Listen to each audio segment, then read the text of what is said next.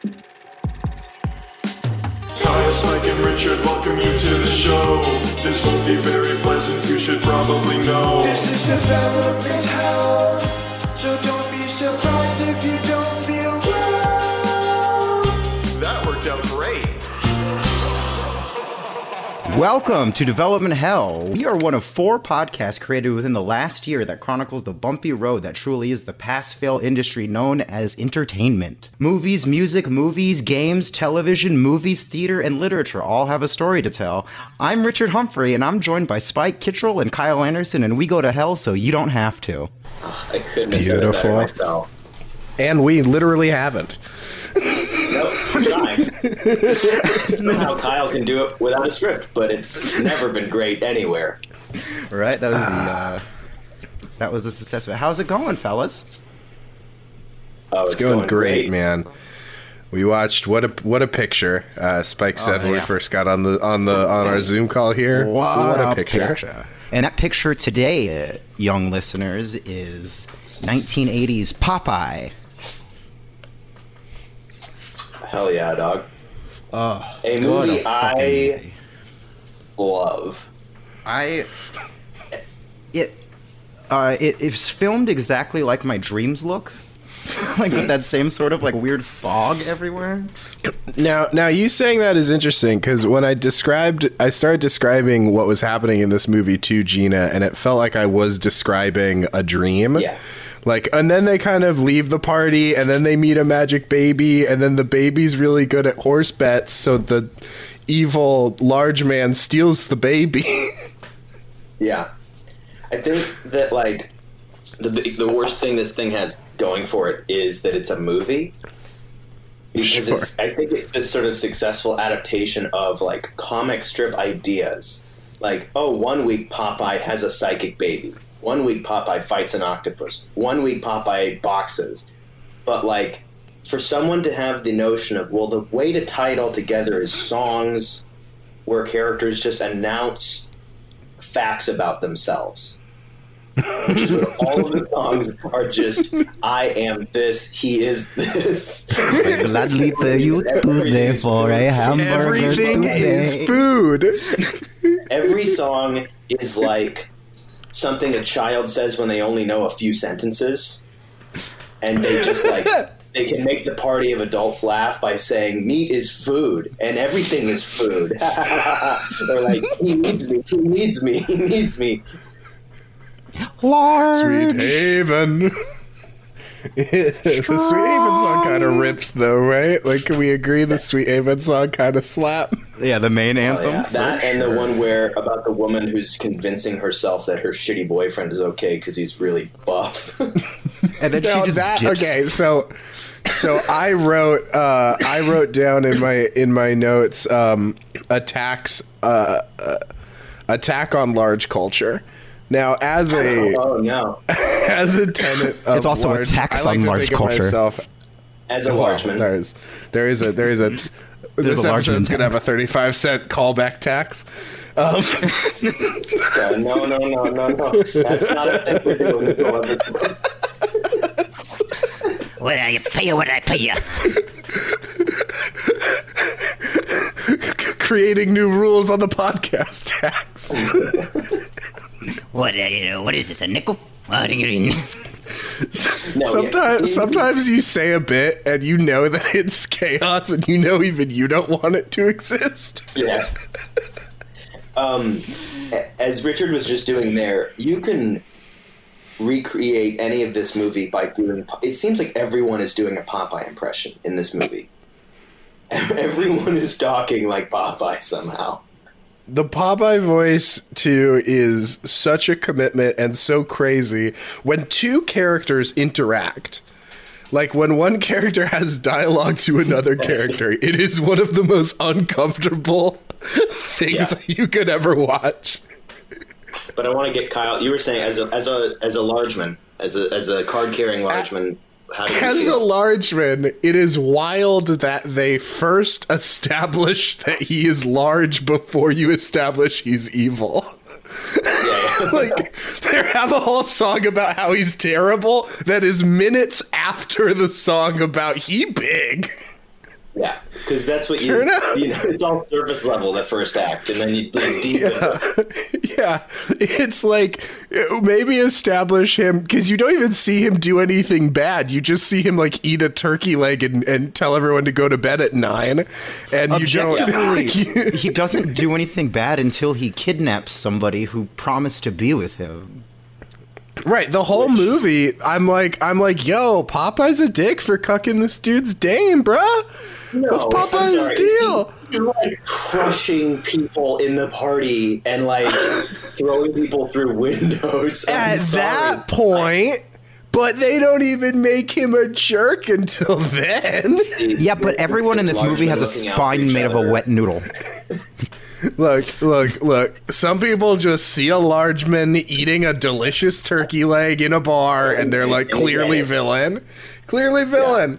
Because you have to be like wimpy and trading babies for hamburgers to be a good guy in this world, I guess. Wimpy is objectively the biggest piece of shit. Sorry, Wimpy needs to die in a robbery. Wimpy traded a baby for a bag of hamburgers. Wimpy is like a bag. But he'll pay you Tuesday. That you, of course, need to totally change for the film adaptation. And they didn't at all. And he is the one that is most intact to the truest. He's like, when you hear actors like, I had to make a tape for me to watch every night. But after shooting, I would watch every fucking cartoon with Wimpy in it. And it's like, this guy was studied on how to be really great. He's fucking dialed in. He's fucking dialed in. I have a theory. I have a theory for this movie, and it's that when I watch this movie, it looks like they were filming it, and everybody had to like huff gas, like before takes. Like it feels like an active gas leak is happening the entire movie. See, that's the fog, bro. I had there are certain moments that I have the exact same physical reaction that I was having to Uncut Gems. When he keeps standing up and sitting at the dinner table, I started really panicking and started wanting to stand up and kind of walk around. It was very uncomfortable. This whole movie was just I don't know if anyone's saying anything. I don't know what I'm really supposed to be looking at. And about 45 minutes in, I think it was the third boxing match, I was like, I think I love this. There are no bad boxing movies, man. This is a boxing movie, and there's no bad boxing movies. Okay, this is not a boxing movie, but however, I do see a certain level of genius in what is being done here, because like I said, we were texting earlier, this might be the best adaptation of an animated property where they are so true to the animation that the fact that these are humans is actively unnerving.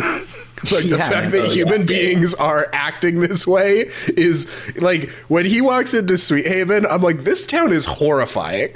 This town is haunting. There's an inn that doesn't want strangers to stay in it. There's a place. It's like a D&D town for sure. Yeah, there's a place that's doing a 400% upcharge on carrots to foreigners. Carrots. Watching this is a lot like watching. It's a weird. I know there's other movies to think of, but I kept thinking about Bruno, the Sacha Baron Cohen movie, where you have to spend the first 10 minutes learning how he says certain words, and then you can understand it throughout. Where he would okay, IK. I got a sense of immigration. ENTS. It's just now Richard's movie Popeye is pretty good. That's not the best. That's not the best Popeye I've ever heard, but that's a pretty fucking good movie Popeye. You could also tell me that was his movie Bluto, movie fucking Wimpy, movie Popeye's dad, and I'd be also pretty good. Now also I have one more little thing that I want to talk about. I rented this movie on YouTube. And YouTube has a close. the YouTube has a closed caption button, which is fantastic. I love that. It'll tick that little bad boy on, which has the spellings of all of the ways that he pronounces everything. So next to that, if you let your little cursor just float right on over to the right past that little bad boy, there's a little toggle to adjust the playback speed of this movie. Now, I would wager to anyone who has watched the film, if you watch Popeye at 1.75 speed, it is fantastic. Everyone looks more animated. The songs are on a faster tempo. Movie vastly improved. When I hit about the halfway mark, I popped that little bad boy to 1.75, and the rest of the movie, very good. Have you guys ever done that to a podcast? Christopher Nolan is never going to make a movie again. Can you imagine what his day was like when he learned there were like change the speed buttons on stuff? With Nolan's level of like needing to control everything. Yeah. Have you ever seen that video of David Lynch talking about the idea of watching a movie on your phone? Oh yeah, he needs to chill.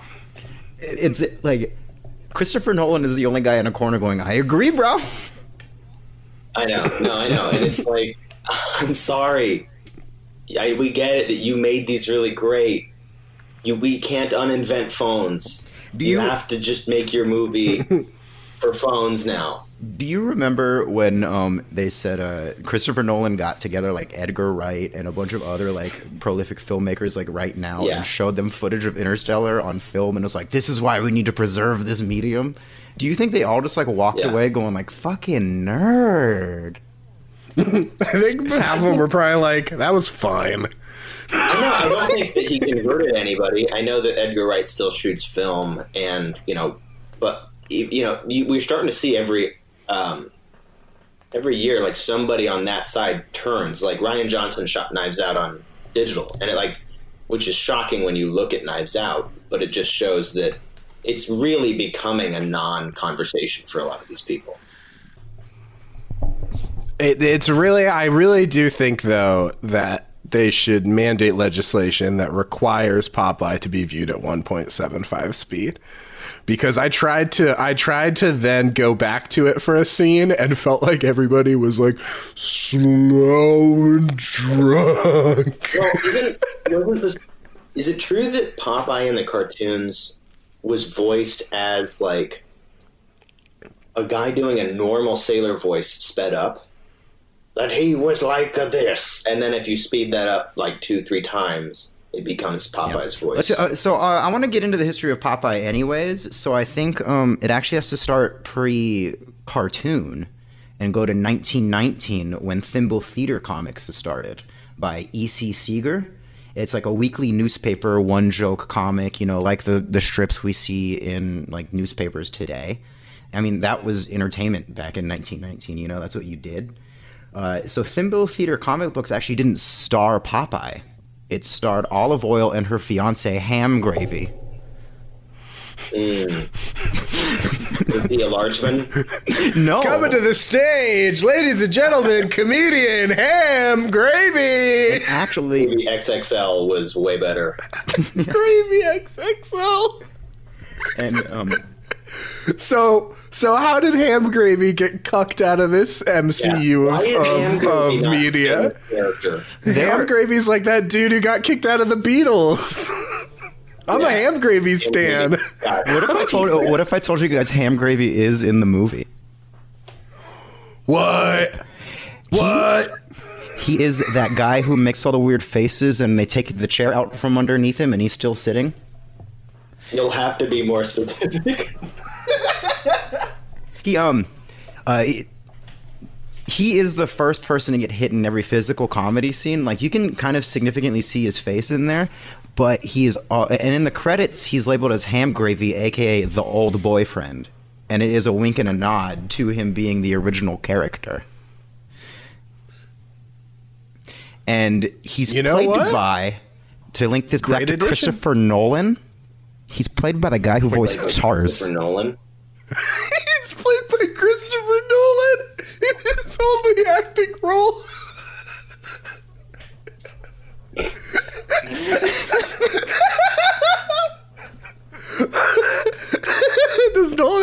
British accent? What does he sound like?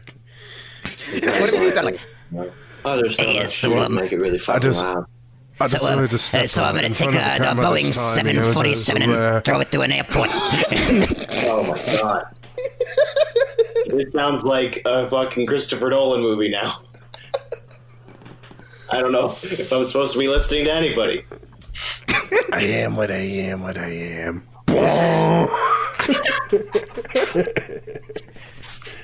Yeah. But yeah, so Ham Gravy is played by the guy who played Tars in Interstellar. Oh, okay. Okay. It's cool. such a weird, I'm like, fine with that. which is That's the weirdest reel. Yeah, the rocketing highs and lows of that well, reel. nobody who did Popeye has like a normal like film history, you know. You have like Shelley Duvall with like The Shining, and then like that breaks her. Yeah. Which we don't have to get into too much. No. But like, yeah, it's weird that like one, it has a, this is kind of like Star Wars. There's one that comes out with a fully fledged career, and everyone else is like, yeah, I guess they were in some movies, Right? Yeah, they're all. Is just he like, and I'm sure go we'll ahead. get into it, but is he sort of like the big like, oh, it'll be great, we'll cast this like big comedian as like in 1980 he's like huge, right? Or is he like bigger after 1980? Yes, Yeah. he's got Mork and Mindy, right? This is his first movie? Yeah, he's only on first Mork and Mindy. leading This is role. his first movie. Dude, that is a rough first movie. He is committing hard though. Like I will give him that. Oh, yeah. Like he is pouring everything he can into this role. You can find a great interview with him on Dick Cavett like the year before, and he's like talking about and even like sharing his early Popeye voice and how like he's like taking gymnastics classes and like preparing for months. I'm sure we'll get into that, but like he's like showing early Popeye voice and development in this Dick Cavett interview. It's wild the amount of commitment I got put into this, and it's like the product shows everyone's firing on all cylinders still, and it's just like Why it's is still, he blonde? That's so I've been waiting to bring it up why he looks like the Tears and Rain dude. Yeah. Because just make him bald, right? Like just bald cap him. there are cartoons where Popeye is blonde though, and he has like a little tuft of blonde hair under his hat. But for most of it, he's that. bald. Yeah, but it's like this weird bleached cut because it's a military sailor cut, so you're never supposed to really see it under the hat.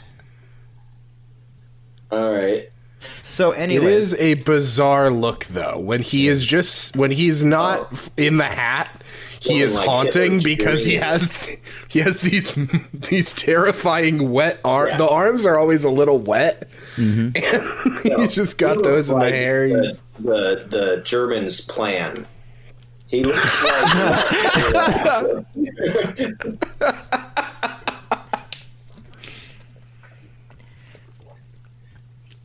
Hitler sketched 1980s Popeye and just like, get me this in 6 years.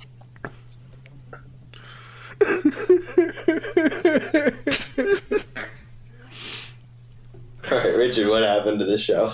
all right, so it's like it's this like job of the week sort of thing where like they go to the carnival. It's like olive oil and ham gravy, and that's for 10 years, right? And then in January of 1929, ham gravy and olive oil hire a sailor to take them to an island to hunt a wiffle hen. And that sailor is a one-eyed, bulging, four-armed, no-teeth cutie named Popeye. Yeah, that was fucking hired him to fuck his wife. So he did get. And actually, Yeah, in that comic book, Popeye Olive wasn't Oil going to the calls him island to hunt ugly. Popeye. Oh yeah, I mean, There's ugly. like she says your face looks like a shipwreck. Which is pretty thing to say. you to a fella. know, Right. She's kind of the She's one to roast talk. master, isn't she? No, you gotta play ball. She's got a fucking. Let 'em know you She can ain't hang. PC. What I love about Olive Oil is she's not fucking one of these triggered social justice warrior. She's not. If she knows that comedy comes from pushing the limit.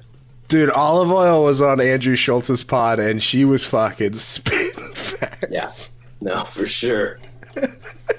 And so in that comic, like Popeye saves them from some pirates, like punches out some people, like fights the Wiffle Hen, which is just some weird. Does he ugly eat creature. spinach in this? Nope. This, He is not a spinachman.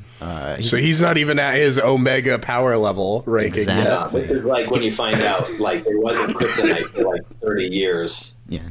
So, E.C. Seeger actually based this guy off of like just a weirdo that was in his hometown. That was named Frank Rocky Feigl. And it was just like this one-eyed sailor guy who smoked a pipe, who was just drunk all the time, so he talked weird. Wow. That's specific enough to like be suable. Right? Like, he had one eye. It ain't specifical enough. And Specific.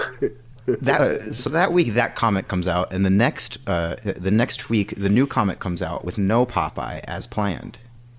But then Lame. they get flooded with letters and calls, people riot. writing in saying, "We want Popeye. Give me Storm the Popeye. Make Capitol." Rogue the Bat real." They didn't have Popeye in the next week's cartoon.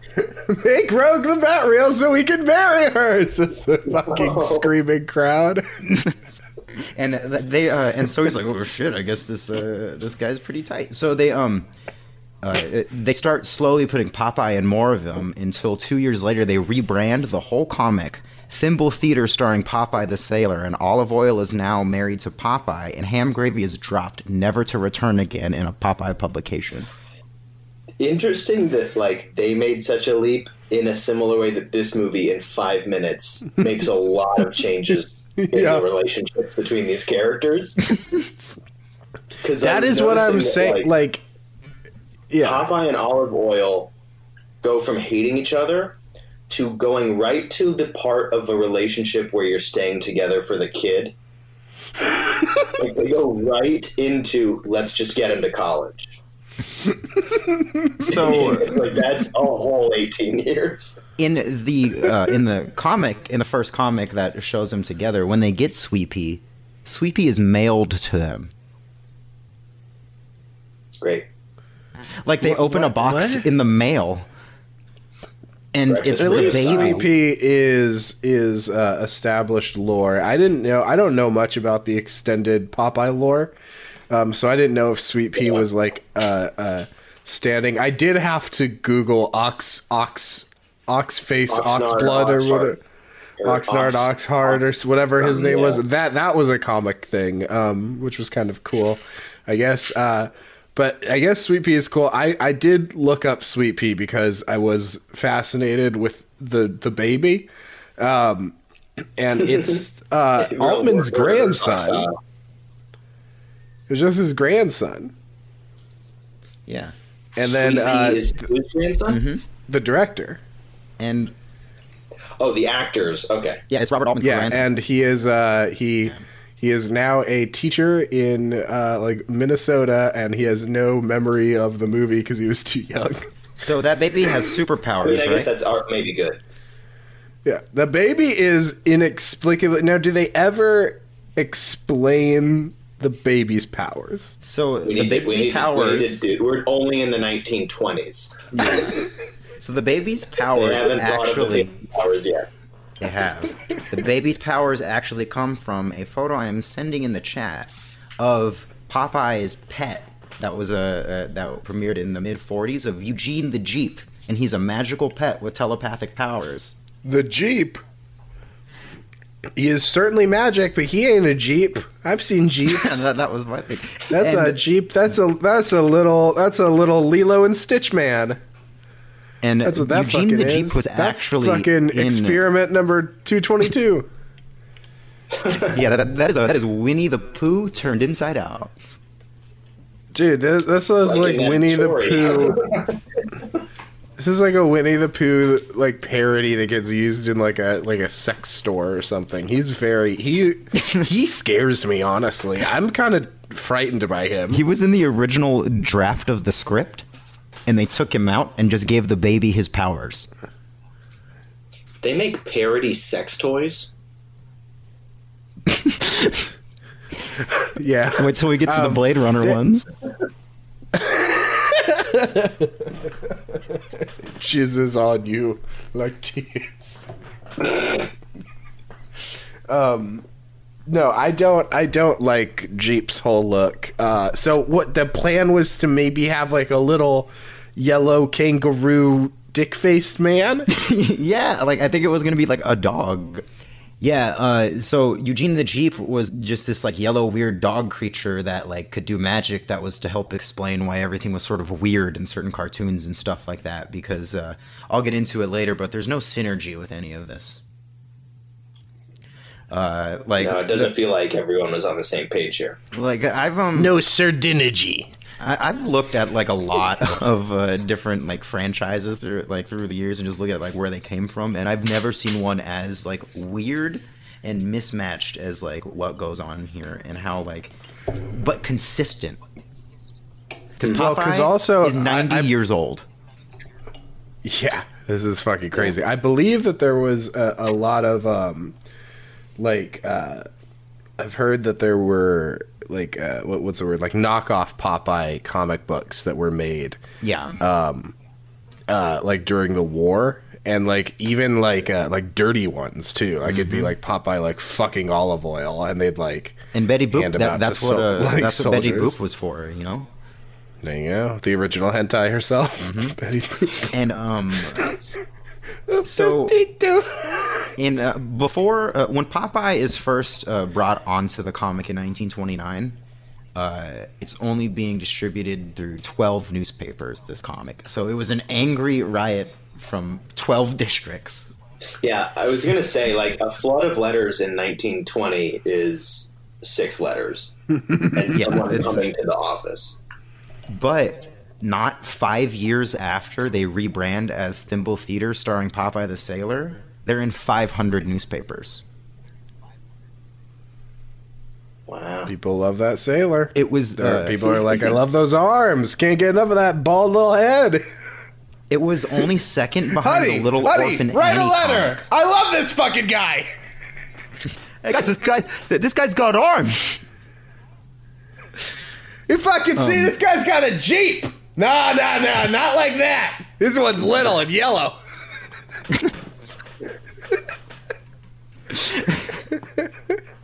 Like, there's some things that catch on, and I sincerely don't know how they become like phenomenon. Like I'll say I don't get Garfield. I only get Garfield ironically. No, yeah. It's like, I get that people get Garfield. I don't think any child has actually liked Garfield, but they have liked the image of a cat. And that, like, Sure, Garfield is for young parents who think that's what their kids It's my favorite part of Garfield. Odie is the best part of Garfield, but that's that's something else.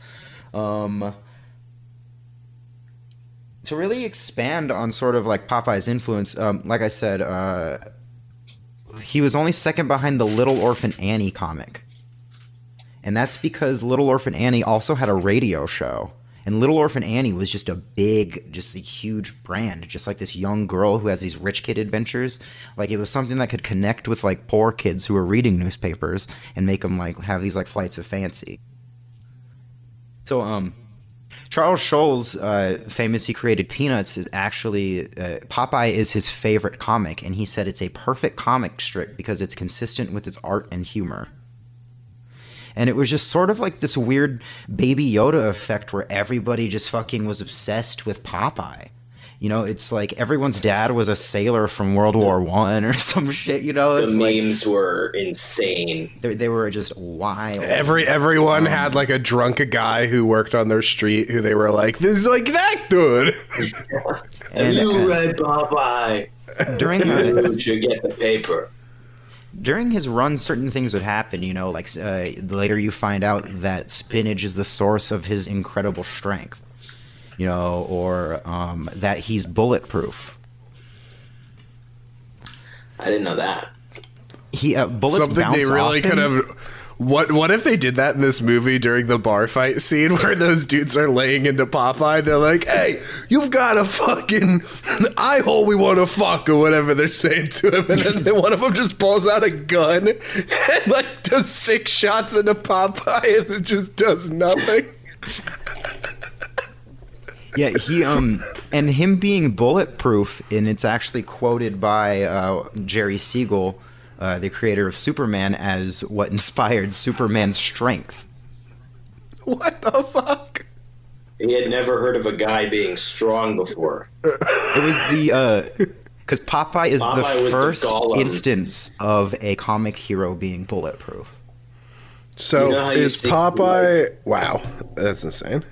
You know how you see, like, people go like, you know, I didn't want to make this CG thing until I saw Gollum and I realized we were there technologically. That's the thing with people reading Popeye. Like, I didn't know you could draw a buff guy.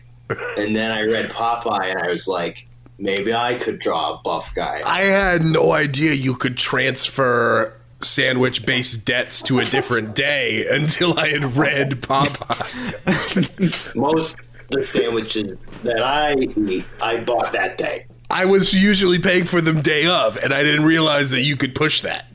I'm planning No, I on do. having Monday, Tuesday. I'm hungry now. I didn't realize I could make those things coexist. Until I read Popeye, of course. And then that opened all the doors. See, me and my boys on Reddit, we've been pumping and dumping this hamburger stock.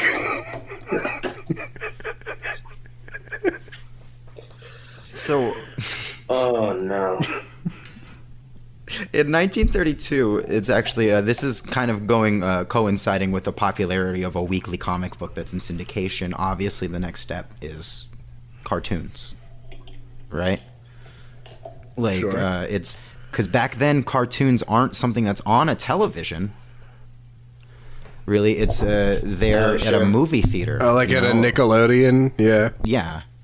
And so that's when Betty Boop is really prominent. And these animation houses are actually pumping out cartoons like 3 times a month just because you have to keep people coming in, you know? And Yeah. one of the studios that's doing it is Fleischer Studio, which is Max Fleischer and Robert Fleischer, the Fleischer brothers. They're the ones behind the Betty Boop cartoon. And they work with Paramount Studios, and they're only churning out Betty Boop while everyone else is doing multiple things, you know?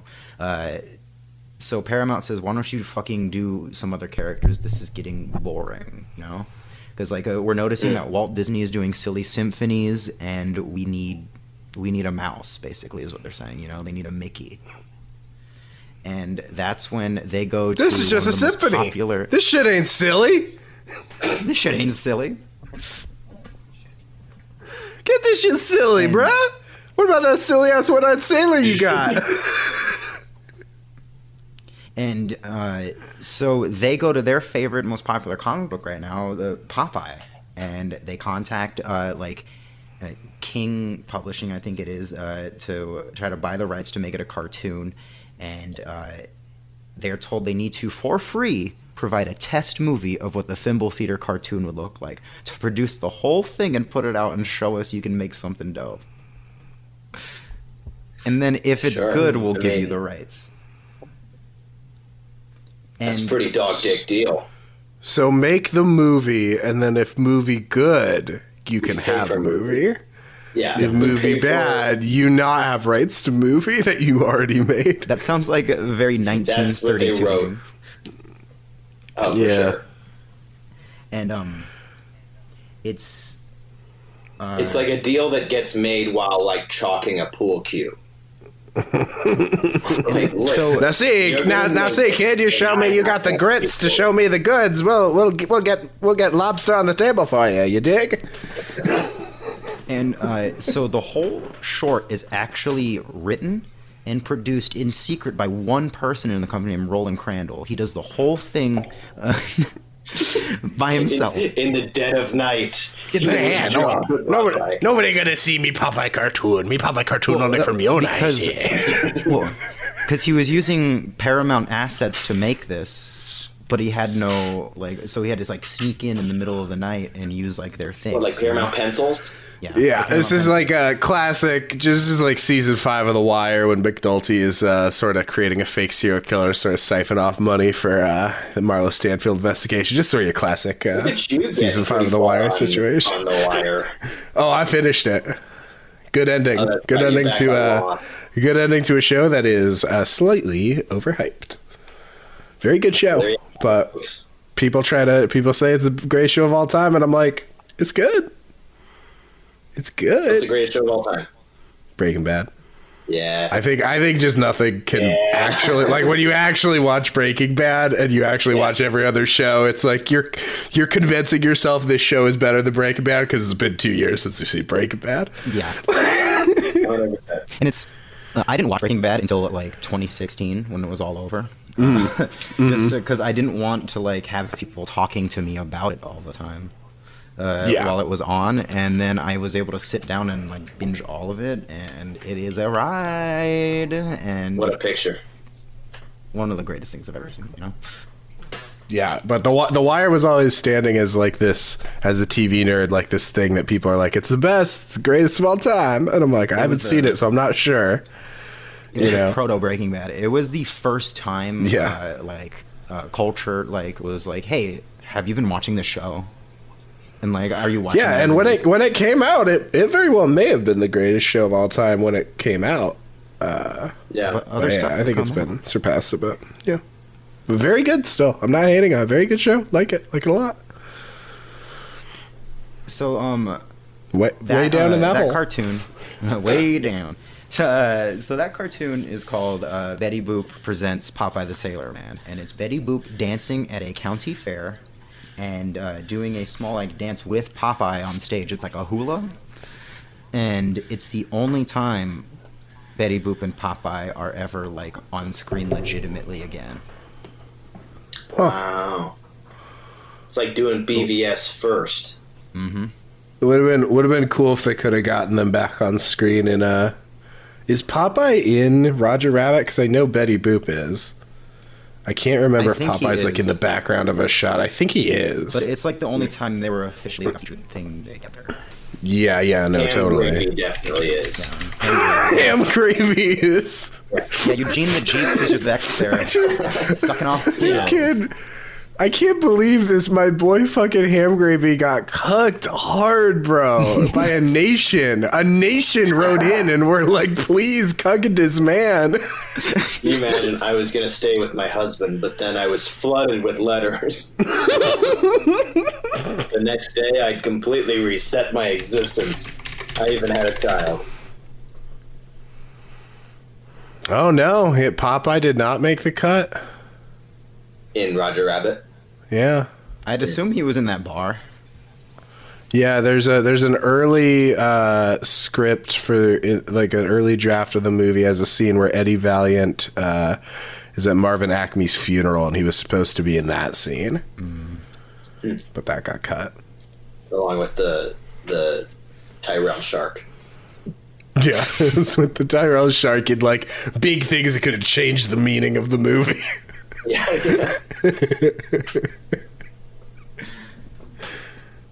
And it's also the first like short that puts Bluto like at the front page as like the bad guy, because he was just like a background like dude who eats a turkey leg. He was just large. Yeah, he was just large. He was just large, and so this turned it into the short is Bluto and Popeye tall. He's large. And large. It might not be great, But he's large. He's all right. He's all right. He's large.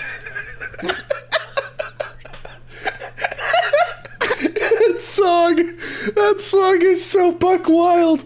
It is the most cuttable thing in the history of things. I'm so glad they didn't cut it.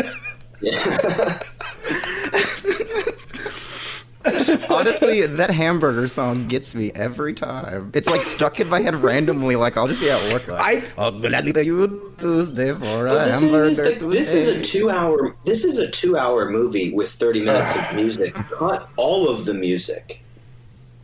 No, the movie's way too long. it is. With the exception of the first song, nothing is like communicating story. No. So, It's crazy be a because movie Popeye with an was never a opening musical. number, and then don't be a musical. Right. It seems like a strange, like, that's kind of the most shoehorned element that, like, you almost just don't need is, like, that it's a musical, too. Which, were musicals really big for kids at the time or something? Was there, like, a big... I'll get was into Altman Musicals still are. big on... Yeah. I'll get into it. That's true. I guess, like, Sing and shit is, like... I forget that a lot of kids' movies are, like, shadow musicals. Yeah, that's true. Well, that's the thing about if you you don't have to make a good kids movie. You have to make a good song within the kids movie because then a parent has to buy that movie no matter what. Trolls World Tour. Mm-hmm. Like it's like takes off glasses, narrows eyes. Trolls World Tour. This time they really can't stop the feeling. Holds up a torch to the side of a wall, like Prometheus, like the cave drawings. My God, Trolls World Tour. It looks like there were some sort of trolls who went to the world tour.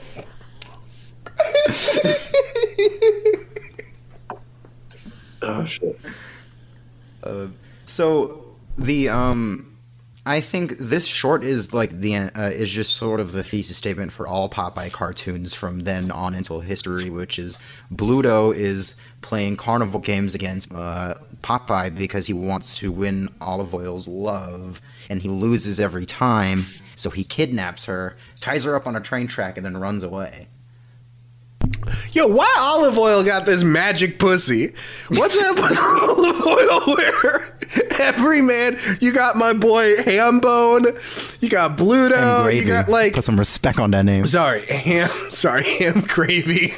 How dare I? Ham Jeep, my boy Ham Jeep. That's when they do the fusion dance.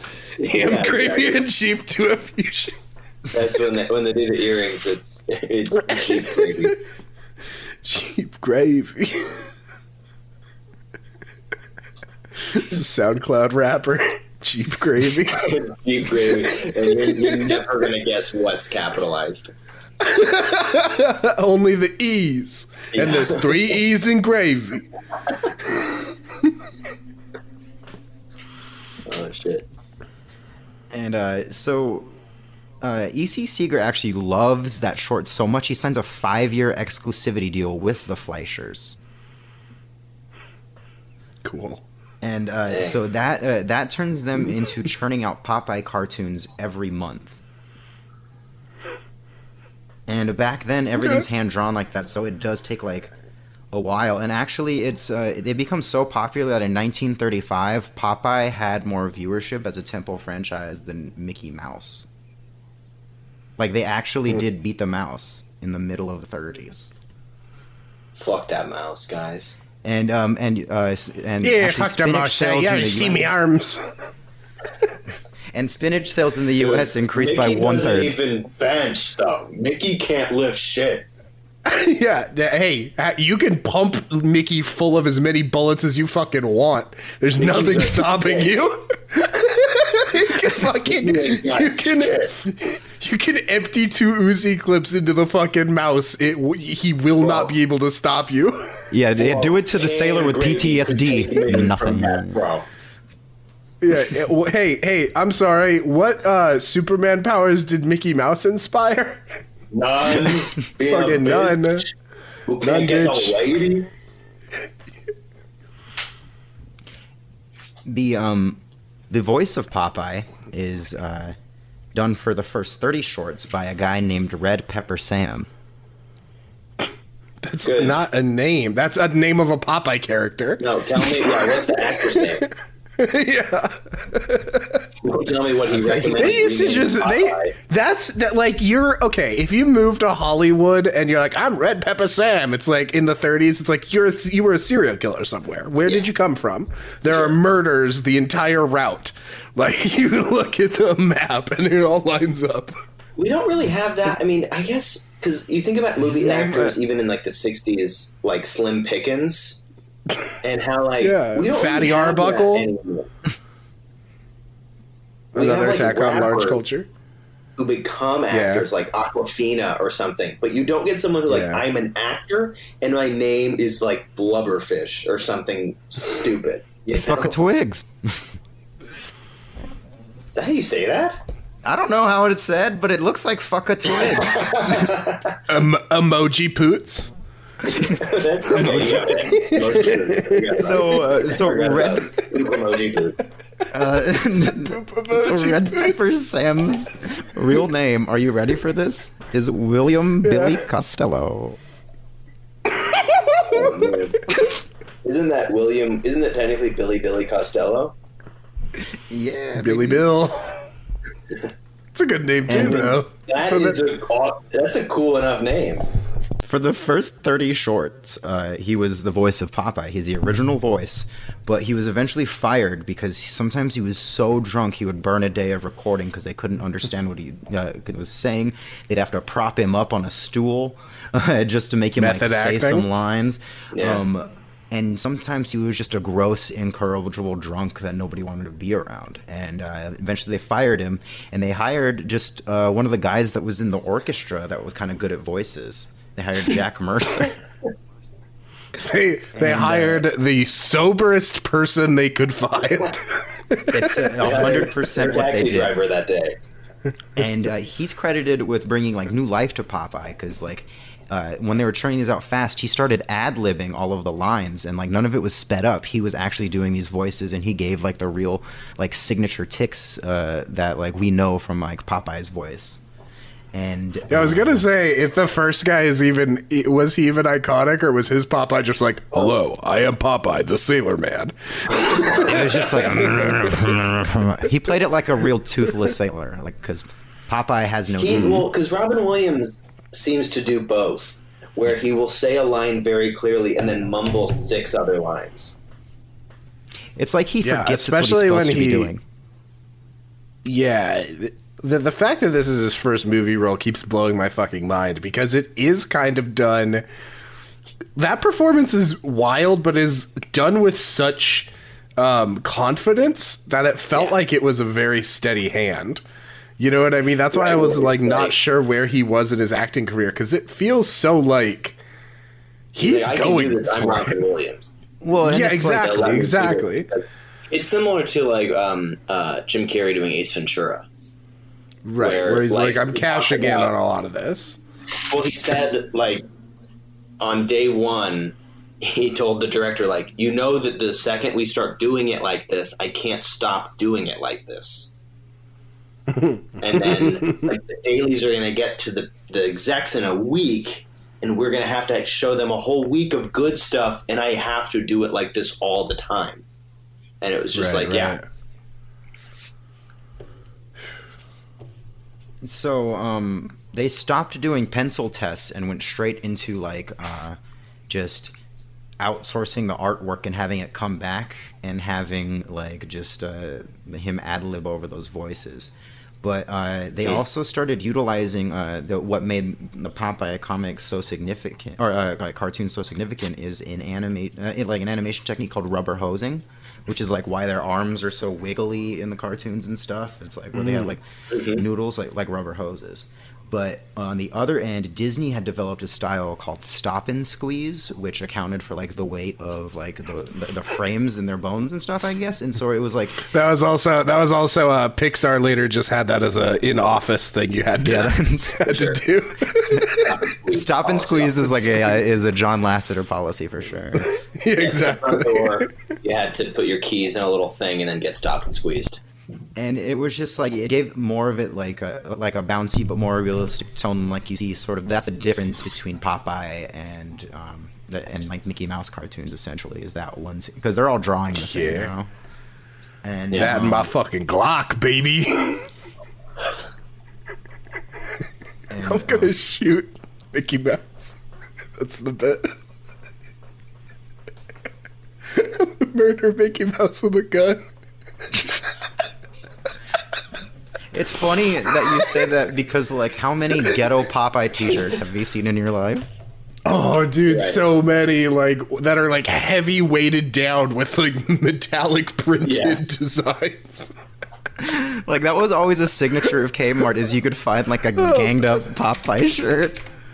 I gotta look up Gangster Popeye. Oh my god, it's so many results of different, like, so many different Gangster Popeyes.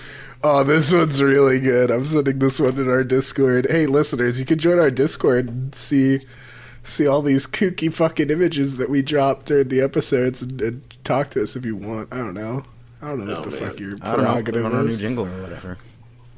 Robin Williams does Good Morning Vietnam 7 years later, and then he's sort of back, in action. Yeah, well, it's a Mork and like, Mindy was it's- still heavy during that time, right? Like, in between there? He's Sure, just like, I'm just I a guess. TV guy. Yeah. Club Paradise. I mean, yeah, he didn't come back as Robin Williams for 7 years. Yeah, he just sort of, a like... great shot. I think, like, this movie is sort of, like, it was movie jail. Yeah, Kyle sent in the sort of, it's Popeye and a Cosby sweater counting. Counting money. On his stacks. Now, it is important to specify that the sailor hat is tilted to the side. Yeah, almost to the back. Gets And then finished another one where trying there's a do-rag under the hat. I've got one more good one, and Great because audio podcast. this one is great as like a tattoo to get as a tattoo. I am what I am what I am. And it's sort of him in like some streetwear, and he himself is all inked up. Got the big heavy sailor ink on his arms there. It has a banner that says "I am what I am." Maybe what we need is a David Ayer Popeye.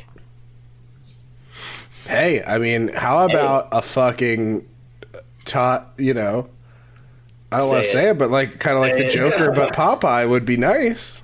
I think. Yeah. Is it just me? Joaquin Phoenix Joker is 5 Popeye. Popeye. Or are they getting crazier out there? You think what happened to Hambone is okay? You think it's funny? What happened to Ham Gravy? I do, and I'm tired of talking about it like I don't.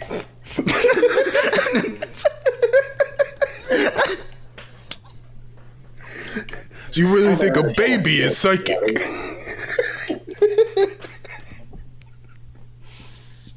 Fuck.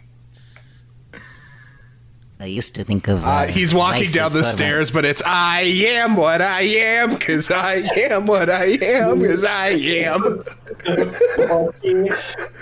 Terror on Kyle's face that we were going to move on was electric. He left. He threw whatever he was doing on the floor. I am.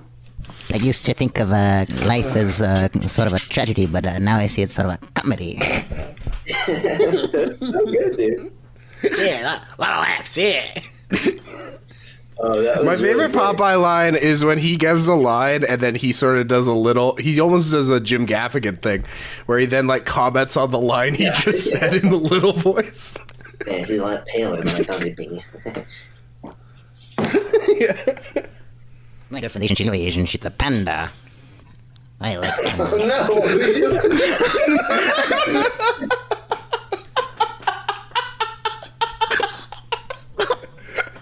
Go back to the face. Oh. Hot pocket. No.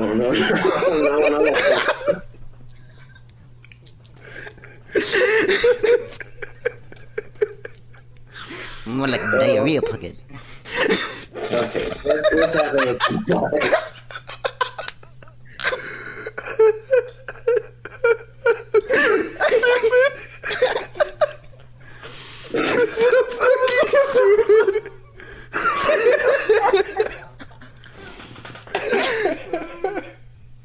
sounded like Brian Regan. I don't think they went to Dora the Explorer in the Kennedy house. Put on Dora the Explorer.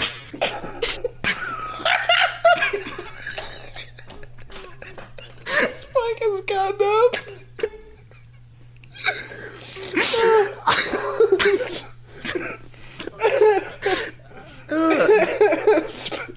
So the technique for Technicolor at the time was patented and copyrighted by Disney. It was called 3-strip Technicolor, which is where they would use multiple animation cells on top of each other to create the look. But nobody else could do it, so Popeye utilized 2-reel, which was where they would take like an actual 3D photograph and then they would just have the animation cells over it, and then they would just film it and put it into stop motion.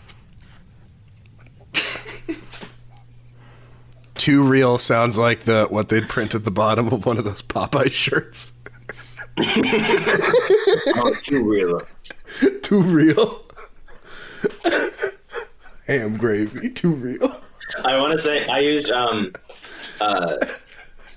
subtitles for this too on Amazon, and it didn't have music, like the music symbol, like the note. So it used the pound symbol, so it kept, or the number sign, so it kept looking like a Robin Thicke video where it just kept having random lyrics with a hashtag. Hashtag I am what I am. Hashtag meat is meat. See, my problem with everything is food is that song is not right. Some things are not food. Chairs aren't food. Songs are lies. He does not need her. Not all food is food. He's not that big. I don't even know if this is Sweet Haven, because the songs are such an unreliable narrator. For sure. Some things ain't food, man. So, they produce 3 color shorts for theaters. Popeye meets Sinbad the Sailor, Popeye meets Alibaba, and Popeye meets Aladdin. They're the Popeye only meets color. Sinbad the comedian. Are we going to do Same Sinbad stance. jokes as Popeye? Yeah, great. We don't know any. You kidding me? I don't want to call anybody out. We don't know. I could not pull a Sinbad quote out of my ass. All right, they're the only color Popeye shorts that the Fleischers work on ever, and they were made to convince Paramount to produce a feature-length Popeye movie. This is still in like the 30s, mind you, so like it's gonna be fucking expensive to make. This would have been the first feature-length animated movie ever, but Paramount said that they are gonna wait because they hear that there's a pretty shitty cartoon that Disney's putting out, and they want to see how well that does before they put money into a feature-length cartoon. And that cartoon was Snow White and the 7 Dwarfs. All 7 of them. All your friends, Slinky, Dinky, Doofus, Crack Pipe, Don't fucking Hambone. After they see the success of Snow White, they greenlight an animated What movie. if there was an 8th dwarf named Cheap? Drowsy, sleepy, dopey, cheap. It's like the sponsored one. It's ad placement. They're like, this is Dopey and Sleepy and PS Vita, and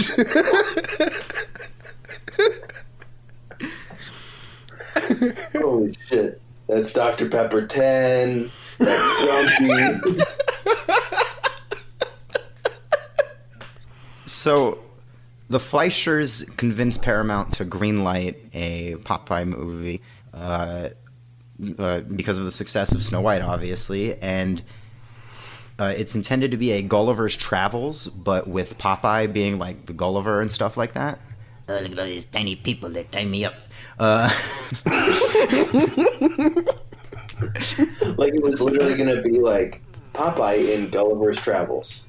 Correct. And instead, they did a full-length Gulliver's Travels adaptation without Popeye that's faithful to the source material, and it made not a lot of money. And then something changes Popeye, like, aesthetically when we start to get to the 40s. And that's Pearl Harbor happens. And as the most popular cartoon that's in the military, he then becomes propaganda. He was never the same after Pearl Harbor. There's like even to the point No, like, they dropped a bomb on me harbor, and it turns out they knew the whole time. there's actually a Fleischer It's short. like a truther. It's like a Pearl Harbor's truther. Struggle to war. The country doesn't profit unless we in a war, you see. All goes back to simple economics. Economics. Conflict is profit. Economics. Can you imagine the Cheney speech in W? Like, there is no exit strategy. He just has a giant forearm when he points. And that was actually like it became a symptom of all the cartoons of the time, you know, because where you got your news back in the day was you went to the movies, because right before the movie they would give you updates on the war. And Crazy. so you'd also put your cartoons there too. So it was treated like that. So that's why all the cartoons had to sort of be Betty Boop flirting with the soldiers, or I watched some of these Popeye propaganda shorts. The wildest one, and it's the final Fleischer produced Popeye, and it's called "You're a Sap, Mr. Jap."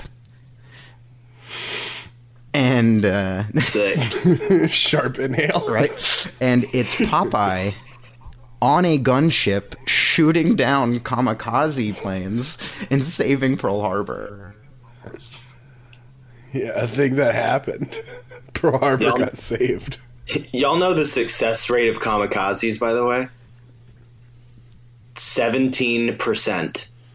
83% of kamikaze pilots drove into the water. They built they built a whole plane. A guy went all the way over and then drove it into the water. But I ask you, what could the training program possibly be like? No, I'm not saying that these worked children buckled into a plane on the way to school. I'm saying My thing is just you get one shot. You know, a lot of them clearly didn't listen to Eminem because they missed their chance to blow. This opportunity comes once in a lifetime. I mean, there really are some. Not gonna give up my shot.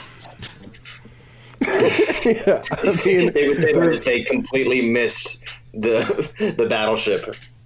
The thing about Popeye being propaganda that like fascinates me the most is that pretty dumb, right?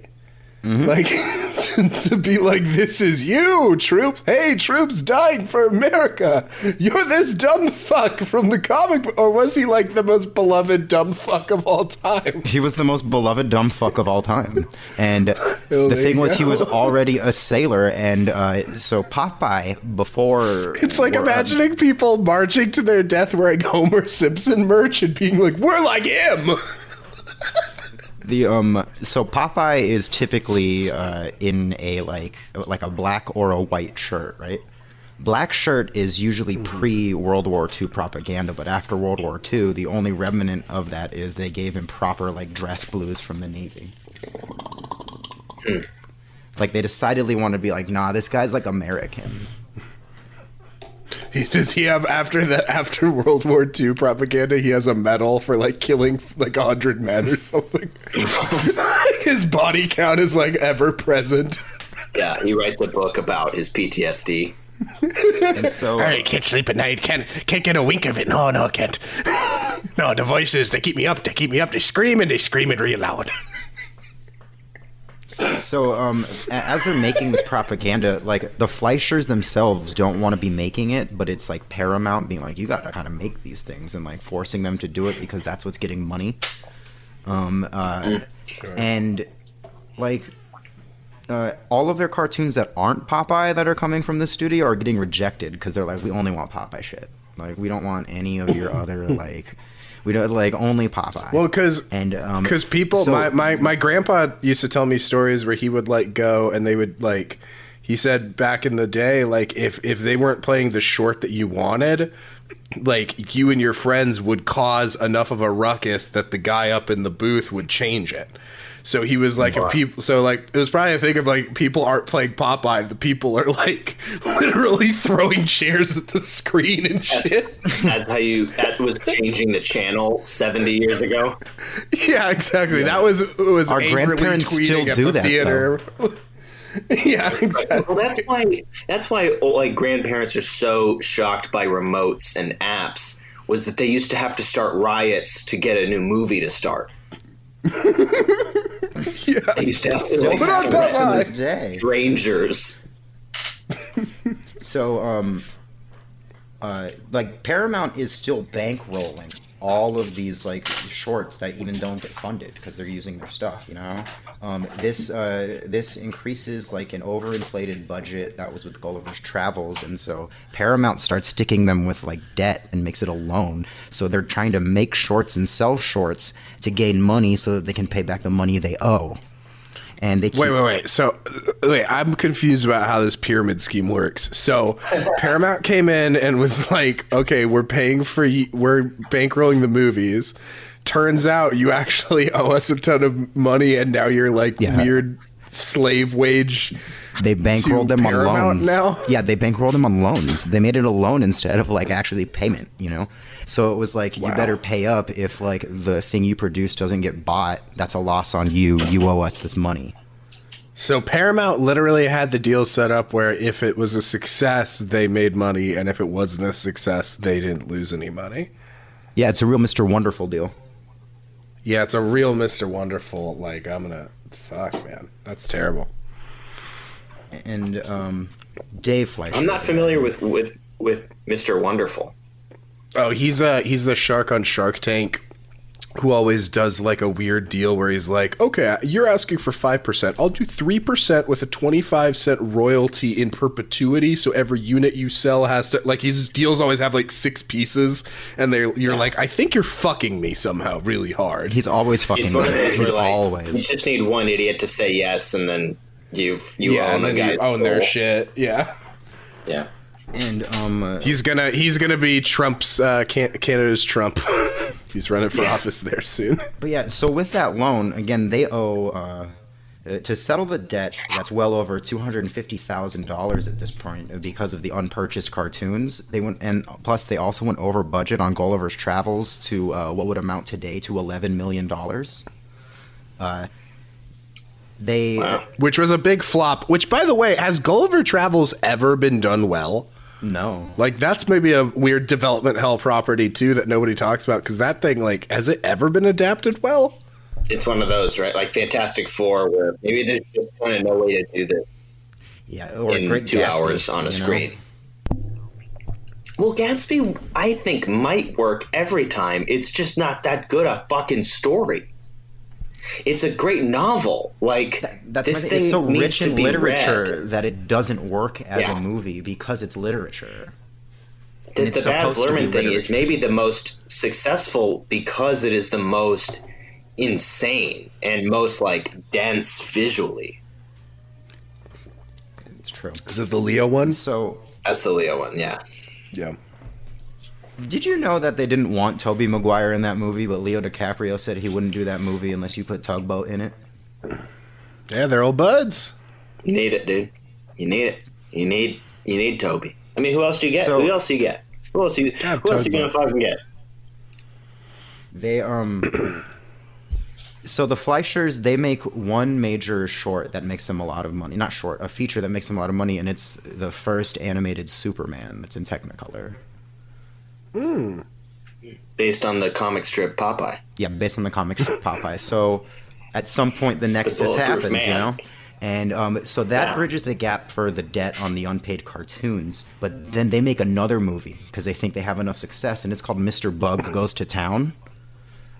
Great. And I'm gonna The send fact you a we don't photo. know that we don't all go, oh yeah, Mr. Bug goes to town bodes badly for them. He's gonna be. I heard he's gonna get added to the Snyder Cut. Is that they went and shot a bunch of Mr. Bug stuff. Yeah, I'm gonna Mr. Bugs send a and photo Jeep in the are chat. coming back into the Snyder. Yeah. You know what? I feel like I've seen him in, like, maybe referenced in other stuff. You know what? I fuck with his look. He got a he look. has a butt that's a penis. You're telling Dude, me I you get to do. watch this guy go to town? He got a crazy donk. He does go to town. It looks like on her. I was gonna say. Yeah, I watched a couple Hoppity clips hop. of it, and like it has like a weird cartoon kiss between those two. That's like you see the tongues. What did you say that this was called? Boppity. Hoppity goes to What town. was it again? Mr. Bug goes to town. Boppity Schmoppity takes Mr. Bug into the town. It was I watched it was called Mr. Bug in Europe. That's because I watched like a European guy detail like this whole section of the Popeye journey. Yeah. So I assumed Mr. that's Bug. Yeah. It look that. Hi that there, movie was Mr. wild, Bug. though. You going to town there? That movie bombs like crazy, and it's the last like straw. Paramount gets they had retrieved the rights of the rest of like doing Superman cartoons from Fleischer Studios, takes it, and then liquidates all of their assets until it makes up the rest of the money they owe, and then kick them out. They rebrand the whole thing as Famous Pictures Studios. That's nice. That's gonna make what you make sound good. Yeah. Right. Yeah, you make famous pictures. I'm going to start one called Reputable Studio. Yeah. Good products. And so that starts them doing Popeye cartoons only in color because Paramount has more of a control over what's going on. And the cost of color, though, means they're stopped doing monthly installments. They're now only doing like 8 cartoons a year. And then so now we're in the 50s, and that these cartoons are starting to dwindle in like creativity. They're formulaic. There's just nothing going on like the Popeye cartoons we know, and probably our main opinion of Popeye. And then it starts to get more family friendly, and it seriously dips. And in 1953, the first and only 3D like with like the red and blue glasses Popeye movie comes out. And nobody likes it. It's pretty nauseating, and like everyone else is just watching cartoons. Well, on everyone's TV, trying to you know? watch it. Now, it is interesting for Popeye to come out in a medium that he himself would have been unable to actually watch. With one eye, he lacks the ability. You know, why is it fuzzy? Why is it only blue, eh? What's the big idea? 3D means blue? It leads to the last theatrical Popeye cartoon in 1957, and Famous Pictures goes on to work on their other original works, including Casper the Friendly Ghost. All of them have like these weird like diminishing returns until Famous Studios then eventually closed in 1963. And then, so Paramount only owned the reason that Popeye only came out in theaters is because Paramount only owned rights to put things in theaters. King Features was getting $0 from any of the movie releases because they only owned like a televised clause. And so they took it upon themselves in like 1960 to start a Popeye cartoon. And that cartoon ran from 1960 to 1963, and they produced over 250 Popeye episodes. And they did it by outsourcing Popeye to 4 different animation houses at the same time and just had them go crazy. And that's why Popeye isn't consistent in art or storytelling or tone at all. And Because they're basically making cartoon, four consecutive series at the same time, essentially. exactly. Just calling it the same TV series. That's interesting. And it's even just like the artwork is different. Like each Popeye one from each animation house has like different eyes, or just like a different way they're drawn, or is like more cutesy different or eye. more not, you know. different eye. Yeah. Jeep's dick nose is huge, or Jeep's dick nose is super flaccid, or... So they weren't allowed to use the name Bluto because Paramount claimed that they owned the rights to Bluto for using it in that cartoon. And that went What on else for would the we whole... call him? He's large. So they call him Brutus. Oh, okay. And Pretty good workaround. Everyone shrugs. All right. later, it's actually found out that King Pictures did create Bluto, and that that lawsuit was for nothing, and it was just petty bullshit. They uncover the tapes. What? These cartoons ran in syndication until the early '90s. Like they were just Popeye. And, yeah, I mean, cartoons were one of the cheapest things for syndication networks to buy. Apparently, super early on was just old cartoons. That's why they aired on almost every channel. And Popeye was also. This is the sort of wave of Popeye that we probably saw. That we probably kind of saw either peripherally or actually watched. Well, it's because this is the Popeye cartoons that my mom would end up growing up on. She's born they're really 60s, arm wavy. I feel the formula becomes very Popeye's in a sitch. It's bad. It's bad. It's bad. It's bad. Spinach win, which is kind of the movie, I guess. It's kind of the last 10 minutes of this. Well, it's why I talked to my mom once and I used the name Bluto talking about Popeye, and she's like, "No, his name's Brutus."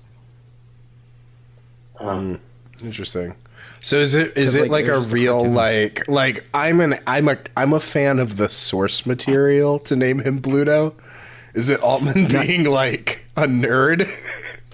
No, it was just being actually his name's Kal-El. Yeah.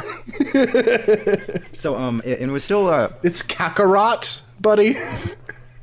It's K-Carrot. It's K-Carrot. It's K-Carrot. It's K-Carrot. To Popeye. K-Carrot. You owe me an apology. For that bit, you owe me an apology. I gotta save the Namekians.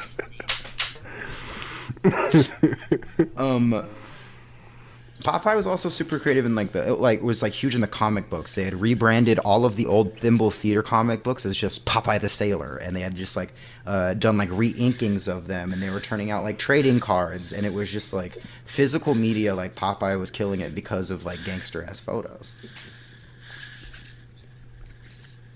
And that sort of is kind of how Popeye still exists today. He's just sort of a character, he's pluggable anywhere.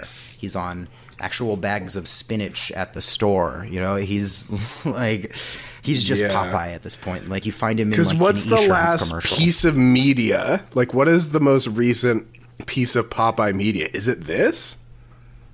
It's not this, because they do there are 90s Popeye cartoons and stuff like that. Because Hanna-Barbera takes over the reins of it, and it becomes something else later on. But yeah, most of all of Popeye's cartoons and media were done in the 60s, and then we just been watching that. And then the rest is commercials.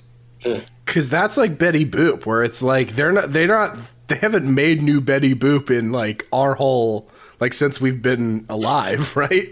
But we all know who Betty Boop is because guys used to jerk off to her, and she's on mud flaps. Yeah. And then there are other there are other Saturday morning cartoon-esque Popeye shows. There's one called Popeye and Son, where it's about him and his son Popeye Jr., who's a blonde teenager who, when he eats spinach, gets buff in the legs and arms. His son is named Sweet Tea or Sweet Pea or whatever. Sweet Pea. It's Arizona Green Tea. Richard. His name is... This is my own kid, my own infant kid, Arizona Green Tea. 99 cents.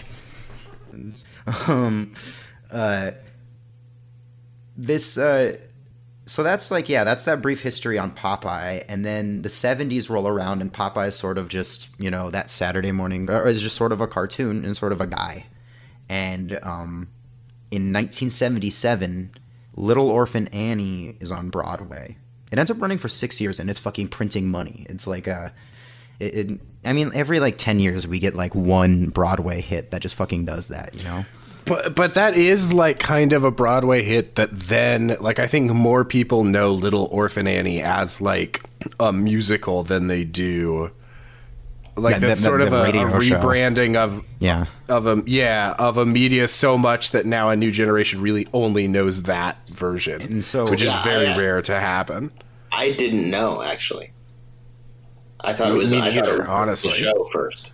No, because remember in Christmas Story when he's a big fan of the Little Orphan Annie radio show and he uses that decoder ring and it's for a Crummy commercial? I guess I never considered that as like the same Annie's for some reason. I don't know. I thought that was like a Little House in the Prairie type deal.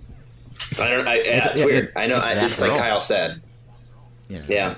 It's So Robert Evans comes into the scene at this point, and Robert Evans. Do you guys know who he is? Hell yeah, dog. Oh yeah, he is. I don't. Kyle, anytime a movie has had a cigar-smoking, sun-baked like movie producer, like studio exec, it's them being him. Yeah. Like he's just like a like he produced Godfather, Chinatown, Godfather Part 2, Urban Cowboy, and he wanted his next film to be Annie. He was fighting super hard to be the dude who was doing Annie. So this guy is sort of the cliche of like, listen, kid, here's how you do it in Hollywood. With like the cigar and the suspenders. He's the president of Hollywood that Bill Hader was playing in the. That Bill Hader. All right, cool. Yeah. I fuck with it. And, I want to eat lunch with that dude. That dude knows the best places to eat lunch. A guy like that, an evil man like that, he's got his finger on the pulse of a good sandwich. And let me tell you, he's the kind of guy that looks in the window and sees what waiters are working and says, "No, not today." And all of those movies are movies that wouldn't have got made without the power of cocaine. Like this man is basically just like the cocaine god, you know. And he loses the fight for Annie to Columbia Pictures. Like, it was like a big deal. And so he walks right back into Paramount and he goes, what do we have the rights to? What cartoon can we make a musical before Annie even comes out? And then some, like, assistant goes, oh, we have Popeye. Hey, you know what's going to be popular again in 50 years? Sea shanties. Let's do it. So, right now, I'm going to read you guys some things from Robert Evans' IMDb trivia. I love that. Let's see. He has suffered 3 near-fatal strokes. I mean, he's dead now, so one of them was fatal. He was implicated but never charged in the murder of theatrical impresario Ray Rad in the so-called Cotton Club murder. Evans who was producing the Cotton Club, a movie, had been in contact with Rad that day, and he was a potential investor in the movie. Huh.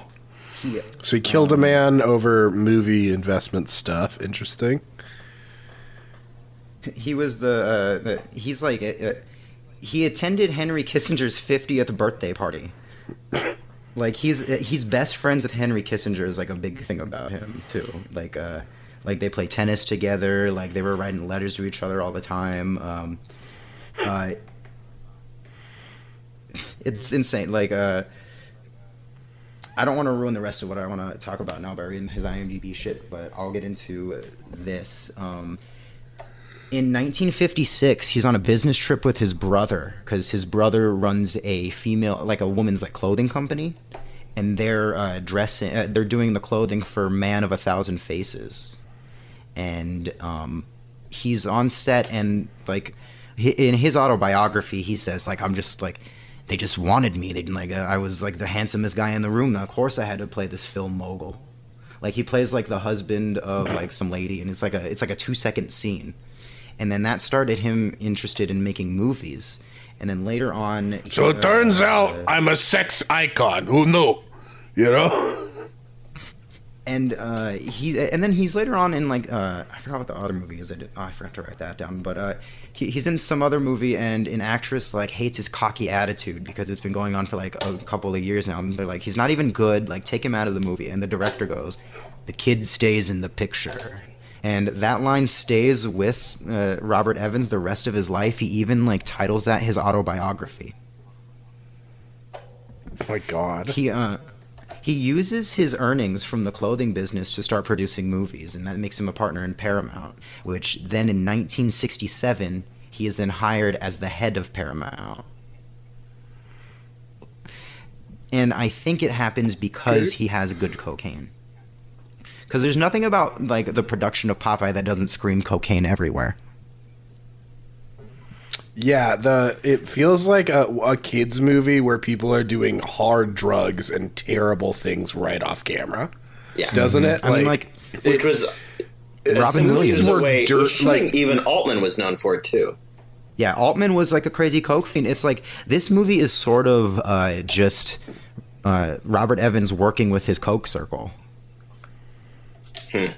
So in 1977, he commissions the guy who wrote The Phantom Tollbooth to write the script. He wants Dustin Hoffman and Lily Tomlinson as Olive and Popeye, respectively, and John Schlesinger to direct, and the director of Midnight Cowboy, which are all just like weird, like art house choices. You know, it's the same thing as like saying like Scorsese's going to do Joker,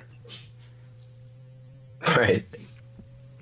But then, it's but just Scorsese like walks that back. And like doesn't really and doesn't produce it, but this is like Scorsese like directing Joker. Yeah, John Schlesinger like leaves at the same time as Dustin Hoffman because they hate the script, and in that original script, it was probably just because there was Eugene the Jeep, just being a little magical like filled condom everywhere. Oh yeah, fuck yeah, And then they transferred like the powers and like the big subject of the magic pet to Sweepy, of course. And so after all of that, Robert hires his good buddy Altman, or not like Robert Evans hires Altman, and they replace Hoffman with a young up and coming star, Robin Williams, in his first leading role. And then it's just like years of Robin Williams actually did spend a lot of time just working on being Popeye and like working out and like is honestly the best shape of his life there, but it's also filled with cocaine and pills. People don't talk enough much about how like Robin Williams was in the room when Chris Farley died. But I feel like you have brought it up a few times. Yeah, no one will ever be able to accuse you of not talking about it enough. Right? I just wanted it on wax once. He was there. I just want to know if one time Chris Farley ever ate a big mound of cocaine with gravy, with pork gravy on top. That's all you want to know? Yeah, that's what I want to know. With ham gravy? Just some ham gravy. And so Altman takes over, and he says no to Lily Tomlinson and says, I want Shelley Duvall. And Shelley Duvall says no for a long time, and he actually spends like a lot of time like trying to court her to become Olive because he thinks she's the only one that can do it, and I kind of think he was right. But the studio hires Gilda Radner. Okay. And she ends up quitting because her manager Bernie Brillstein writes a letter to her and says, I don't think it's a good idea for you to go to like this weird secluded island with like the type of people Robert Evans and Robert Altman are. And like, kind of a based out of this, kind of a based take from the manager. Yeah, that's a good ass manager, honestly. Right. Because also, like, hey, you don't need to do this movie, and you're going to Creep Island to be like tied up for half your scenes. Like Olive Oil's like historically like always tied up. Didn't Robin Williams ultimately call the set Stalag Altman? Yeah. Yeah. And they're just like huge. I mean, imagine just like the producer and director of this movie are two dudes who are just like always scratching because they're like snorting coke, and they're just trying to make this big movie as a middle finger to the fact that they lost the rights to Little Orphan Annie. Right. They're really Andrew Lloyd Webbering it. Yeah, they really are. It's like a big fuck you. And then Altman insists on using Henry Nilsson for all of the music, saying he has the only sound that can really like make this movie make sense. And the studio tells him no, They don't like him for it. Robert Evans tells him no. Robin Williams tells him no. Like Shelley Duvall's like, I don't think this is like good, and like he insists on it to the point where he gets the studio to build a whole a music studio on set big enough to fit the whole orchestra and everything, and flies Henry Nilsson out there with his personal orchestra. And that gets us to the island of Malta itself that they built this set on, because every single building there is a real building that is livable. They built the Gorgeous whole town. Like an incredible movie where you can tell every single thing is made. Mm-hmm. Like, none of those are sound stages. They're actually on location, technically, every time they're in a room, you know? Like, everything is built, and it is still up to this day, and you can go there. It's an amusement park. Kyle, what do you got? I am so deeply upset by that for some reason. That one... By building the whole set? No, that it's, like, still there. That it's... Popeye Village. Popeye Village. And yeah, it's called, like, Popeye Village, and they have a ride and everything. No, yeah, they have people dressed as Olive Oil and, like, it's like Plymouth Plantation where they go and they're on character 24 hours I mean, a day. I'll parrot what I believe Amy Pascal said in an email. Who the fuck cares about Popeye? Exactly. And, like...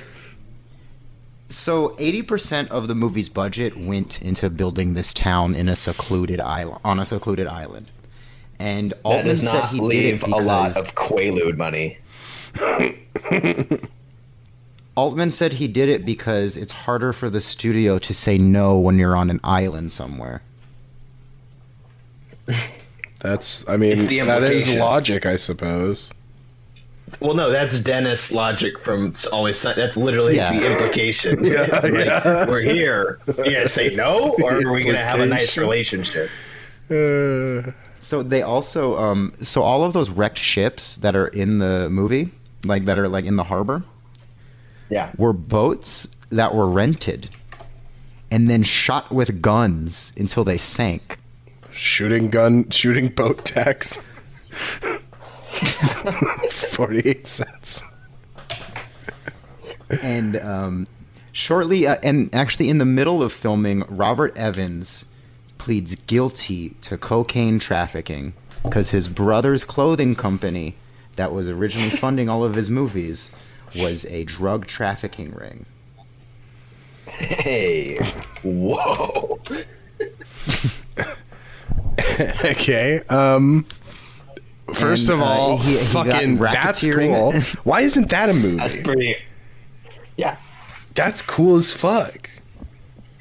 And You're telling me this guy made The Godfather and also was like sneaking cocaine in pants? and All right. dresses. Sounds like a cool guy.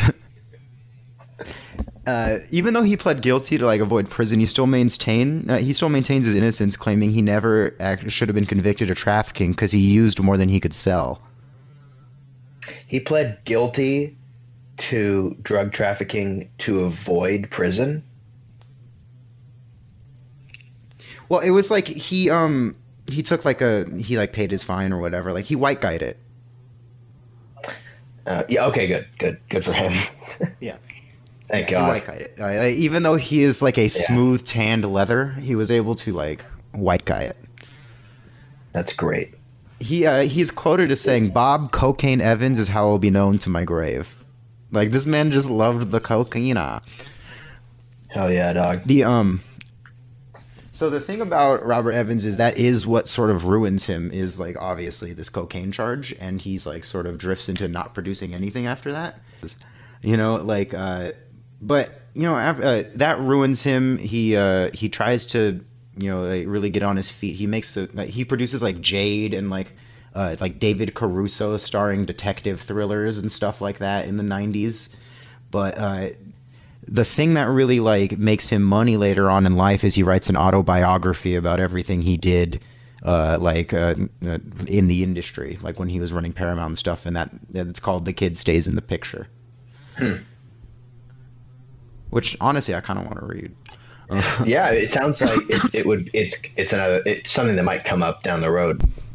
Oh yeah, for it's sure. definitely a crazy story. Even so if he's for a the piece rest- of shit, like it's definitely going to be fucking. He lived a wild life, I'm sure. He seems like if Jerry Bruckheimer like made Oscar-y movies too. Like he's got that sort of like trash cocaine vibe like surrounding him. Yeah, it's just like it is a story that probably it's hard to make as a movie because of everything and how much of a person he's parodied, like because he's parodied so much in like the idea of what a studio exec is. Well, I mean, it's He's not like an the exec, villain but- of an Entourage like season. Bradley Cooper is supposed to be, but is apparently playing John Peters in Paul Thomas Anderson's new movie, which, holy shit, John Peters of I Don't Want to See Superman in the Suit fame. They're making that movie? They're making a movie about. It seems like it's about like a young child star gets in with like a Hollywood exec, and it seems like Bradley Cooper plays the exec who is John Peters. Oh. Or a John Peters type. I'll watch that. Like I'd rather like watch a hairdresser turned producer. Robert Evans movie. Yeah, well, look, whatever you want to show me. Right. So that Altman, moves everything to Malta. Plus, like Robert Evans being gone means there's literally no studio Overwatch at this point. Like he convinced a studio to build him a town, and then convince them to leave him alone. Saying no, which is just right. It's apocalypse couldn't happen now type shit. I had, in a weird way, I had a similar feeling to Apocalypse Now when watching this, where I was like, it feels like, again, like I said, horrible things are happening after the cameras stop rolling every night. Yeah, for sure. And they started actually like filming before the prosthetic arms were done, and like Robin Williams actually complained a lot about certain arms because they would do things like they used like inflatable pumps to make the arms at some point, but in some shots they're paper mache, and that's why they're shiny, was to put an oil around it. Yeah. Also, when they're in the water scenes, whatever like makeup they were using to like blend into his skin tone was totally gone, and they're just like these weird generic flesh-colored flotation devices. And similar to when like they clearly couldn't put boxing gloves over them, so like the boxing scene is especially like the arms somehow look like 6 inches too long. And that's why like there's all those scenes with him like in that jacket too. They also filmed all the songs live singing instead of like doing what's normally done for a musical, where it's like you don't have to straight sing because they're gonna dub over or like gonna record like a track over it. I mean, like even when Les Mis did that, it was still like a big deal. And Tom Hooper famously said, "We're gonna Popeye it. We're gonna Popeye it. We're gonna do a Popeye." And but they filmed the whole movie not knowing that Robin Williams' Popeye impression was inaudible. The sound guy was just afraid to tell them. I can't fucking hear what he is saying. The sound guy's only ever seen 2 Popeye shorts, but they were silent, so he was like, this guy's crushing it. He's really good. He's nailing it. How'd that sound? Sounded good. Yeah, they got it, and they're like, "Oh no!" So they actually had to spend a lot of time with Robin Williams redubbing over it. Like, with could audio. you imagine so a harder performance to ADR than this fucking jarbled mess? Well, and probably a thing where like you're probably coked out of your mind or drunk or whatever you are when you're shooting it, that you're back at a studio a year later and you have to go try to listen and figure out what you improv'd. You know what I mean? Yeah. Because it's also that where like it really and Altman was a huge like fuck the script, we're on the set, so now we can make the movie that we want to make on the day kind of guy. And with something like this, you can, and with someone like Robin Williams, it's definitely like, I need you to say these 3 lines kind of like clearly, and then mumble whatever you want to do. And that's why like the funniest Popeye lines are what you can tell he like improv mumbles. Sure. No, I was wondering because Altman, when he's wrestling with the money at the carrot guy, Altman is known for being a like a big improv in the moment kind of director, right? Like I'm actually kind of embarrassed to say I've never. This might be the only Altman movie I've ever actually watched. Oh wow. He's like a huge I would recommend dark spot for me. I would recommend to anybody to check out The Long Goodbye. Okay. Yes. Which is his Oscar movie? Or? It's his Philip Marlowe. It's his No, I mean he had a lot of those, but it's his Philip Marlowe detective movie. He also made the MASH movie. Right. And Son of the MASH. Son of the MASH. I really like Oscar Park. He was a big, like, he loved actors and loved, like, just sort of kind of creating chaos with his stuff visually or this or that. It was he very rarely was like, oh man, the script is the Bible. It was like, and because of that, he made a lot of movies. A lot of it kind of came off experimental, and he would break through every once in a while. And that he had this series of like critically acclaimed but not commercially successful movies.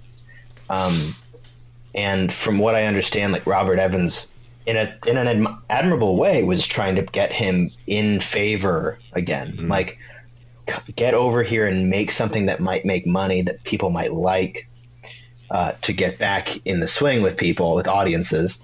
And then suddenly he makes this, and it kind of hurts everybody. I am what I am, and I am like hard cut to. Because Altman is going to be attracted to the sort of craziest, weirdest idea, which in Nashville or Three Women or The Long Good Night or Long Goodbye, that's okay. Right. With Popeye, with a musical, with an adaptation of a cartoon that costs millions of dollars, doesn't quite work. Yeah, he's just such an interesting call to be like, this is the guy who's going to make Popeye happen. And like maybe was the only one that could. That's very interesting. And you can tell it's like we talk about adaptations that are made by people who don't love or care about the product, and like Altman obviously it's likes clear. Popeye. That much is super clear. But again, even that's not a sure thing, because he had made The Long Goodbye, which was a fuck you to the source material and Marlowe like snobs.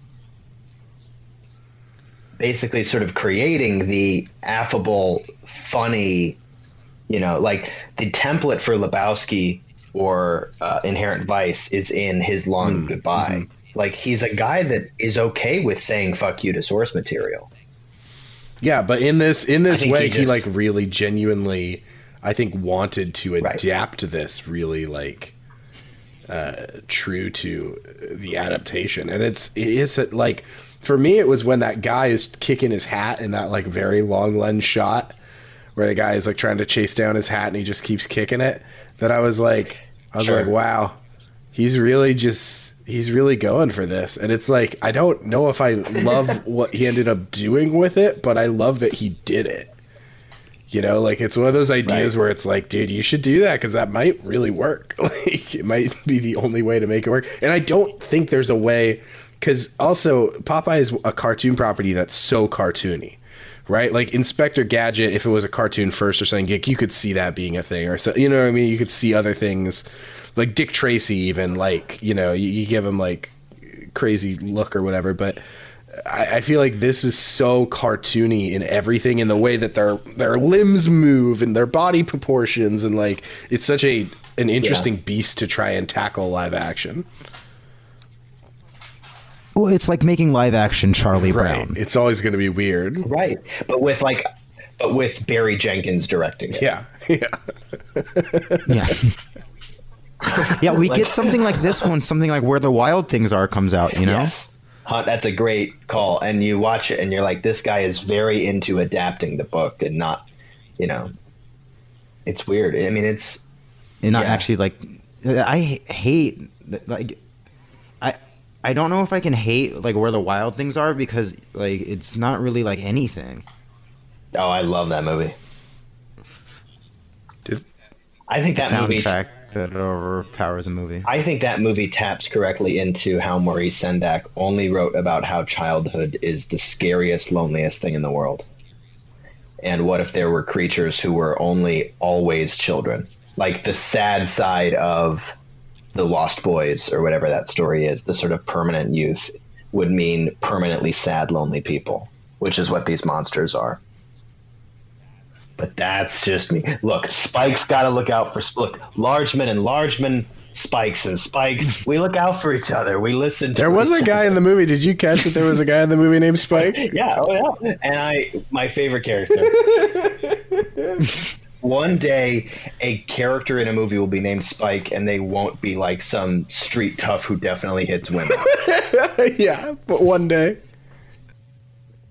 So, like, yeah, the movie comes out and it's sort of just like it skids, you know, like it's hated by a lot of fans, but a lot of critics are actually like calling it high art.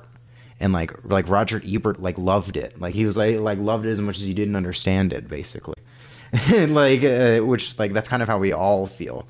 I think like that's like the right takeaway from it, and that like it aged into the correct opinion.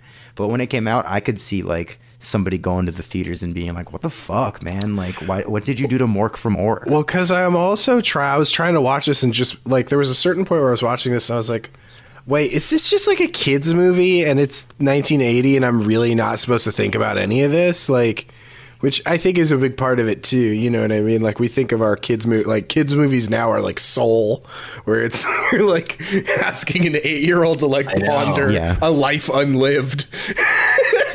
I know. Kids movies really. I talked to a buddy of mine who. I talked to a buddy of mine who was a kid, like when the movie came out, and he was like, "It's actually kind of my favorite musical because, like, I think all other musicals are lame." There you go. This musical is a boxing movie, like, so it hit him as a kid, like, yeah, exactly. But it did make twice its budget back eventually, you know, and it became like this cult classic, and it just sort of lived forever in that cable TV. Yeah, I kind of knew it as like a cult classic, but I always thought it was kind of like Hook, you know, because there's a couple connections there. Yeah, I did think it was like Hook. Yeah, I thought it was much more. I think it was sort of his redemption for something like Hook. I thought it was much more like whimsical, whereas this is just such. I think it's kind of like that thing where I had a problem with it for 45 minutes and I suddenly loved it. Where like its energy, no movie has ever felt like this movie, and I can't. It's not something you can replicate. It's just like it really does feel like pure cocaine energy made by like a brilliant filmmaker with a brilliant actor at like the height of like. I mean, Robin Williams looks so good in this movie too. I mean, blonde hair and weird forearms aside, he like looks like a leading man. He's like so. It's this movie that for some reason works, and I have no idea why. It's not terrible, but eventually you submit to it and it's fantastic. That is sort of like if you look at other reviews or reflections on the movie, it's one of them said that it's a movie that spends its first like 20 to 40 minutes like telling you how to watch it. Yeah, right. You know, and then once it tells you how to watch it, you can enjoy it. I totally agree. Like around I Am What I Am, you're like, all right, I now am really good at watching Popeye. I know that the next 10 minutes won't matter, and then there will be another song, and then the next 10 minutes I will say, for me, yeah, the moment that sort of like solidified the tone was after the fight. Like the chair getting stuck on the ceiling fan was another, like, that felt very kind of improv to me too. I don't know if it was, but sure. Like that whole fight and like at the end of the fight when the guy like kicks him, the guy who's been like shoved up through the floorboards, like clicks his heels together and there's like a cartoon like bop, bop, like little sound. That's when I was like, okay, so they are full on just being like, what if we shot for shot remade a cartoon with living people? When he takes the top off the baby bottle to put the note in, and it makes a big sound. Puts the paper in. Like after a very somber, like the most emotional moment of this movie, he's writing the letter, and then he puts it back on. I love too. There was like there an was a edible hitting, moment where I you know? where Gina was like, "What happened?" Because I like frightened her because I was sitting at my computer silently watching this movie, and then the Kraken octopus monster like takes the boat that the baby is in, and the boat just goes underwater. And I literally went, What?" Because I wasn't putting it past this movie to just murder a baby. I had a similar moment where I yelled, "Oh my god!" at how how Popeye's dad didn't stop like rapping about having a kid. Because he's not singing. It really feels like the actor refused to sing but had these lyrics, so he kind of just raps. I love how Popeye's dad is literally, you could only describe him as Popeye the Sailor Man. Like there are no other descriptors for him, and yet when his character and name. yet when Popeye meets him for a second, Popeye is still like, "Dad?" He's like, "No, we're not. No, yeah, we are." No, his name is Poop Deck Pappy. This is his character name. Pappy? That is Popeye's dad's name. And he's large. Played by 2005 George Carlin. Like when they cut to him, I was like, "This fucking movie, man." It's fucking. Now, is that a character from the established lore? Because I'd never heard Popeye mention his dad. Yeah, Poop Deck Pappy. Not Poop Deck Pappy. When that became a plot point, I was like, "Wait, does Popeye?" I've never wondered about Popeye's extended family. And then they mentioned his mom died or something. Well, Popeye spends the first 15 minutes. The Popeye spends the first 15 minutes going, "Oh yeah, me mother, she died. Me father, he left." Poop Deck Pappy is a fictional character featured in Popeye between the ages of 85 and 99. You know? That's so they cast a little it's like younger the age for range for a movie. really advanced is Lego old. set. If you build a full-size globe. But that really is just sort of like, I guess, as a franchise and a brand, they decide live action just isn't for them. You know? Like, which, good call. You know? So what's the state of Popeye? So there's been like a lot of attempts to make like an animated movie. An There's anime? been, like some like Saturday morning Popeye cartoons. anime? An anime. You know, yeah. Popeye the anime. And it's mainly it's all Jendi Tartakovsky, the guy who made like Samurai Jack, Powerpuff Girls, and he's working for Sony making the Hotel Transylvania series. And each time he's promised he can make a Popeye movie, and then they pull the wool out from under him. They're like, "Nah, man, you got to make another Hotel Transylvania." And it's even like in the Sony hacks where like they're like, "Who gives a shit about Popeye?" But you can watch this test footage online that is just Test footage wonderful. rip. I'd watch that whole movie. Yeah, I it would looks love awesome. that. Like, It does have Jeep, and it really nails the physical. Because that was really the big thing with Popeye is the slapstick, right? Yeah, the Right. noodle, I you know? mean, that's probably why it was able to be in syndication until the 90s, because a baby will always laugh at something getting punched. You know what I mean? Like, a baby will always laugh at a cartoon. Like, it's the Dexter's Lab running gag of, like, bonk. You know what I mean? Like, the two Muppets just bonking each other on the head, because it's like, it can't just be that simple. And Popeye was kind of that boiled down simplicity. I think should he do the movie? Like, totally. But, like, is anyone going to care? Absolutely not. Because there's no child who's going to give a shit. Like, look at the Addams Family movie that came out a couple years ago. That didn't do great. I saw it. It was pretty decent. But, like, There's an interesting thing to that where, like, it's kind of like the Scooby movie, this new movie, the Scoob. Oh, people... Where they hired a bunch of movie stars to do those voices, but they have to do those voices. So you're not going to – it's kind of like how Tartakovsky can make those Hotel Transylvania movies. Everyone thinks they're Sandler movies, but they're actually his vision. With Popeye, you can't cast, if you cast Jack Nicholson or Adam Sandler or Zac Efron, they're all going to have to do the same impression of Popeye. So there's no tricking me into watching it for a movie star. So it's really just like, it's just going to have to be an incredible movie for people to care, which I'm sure it would be, but I mean, who knows? I'm gonna never rub another man's rhubarb. Well, even like Captain Underpants, I feel like was a more beloved sort of thing like that, and that movie I feel like was good, but did not like set the world on fire in any way, you know. And then the Peanuts movie that came out a few years ago was like wonderful.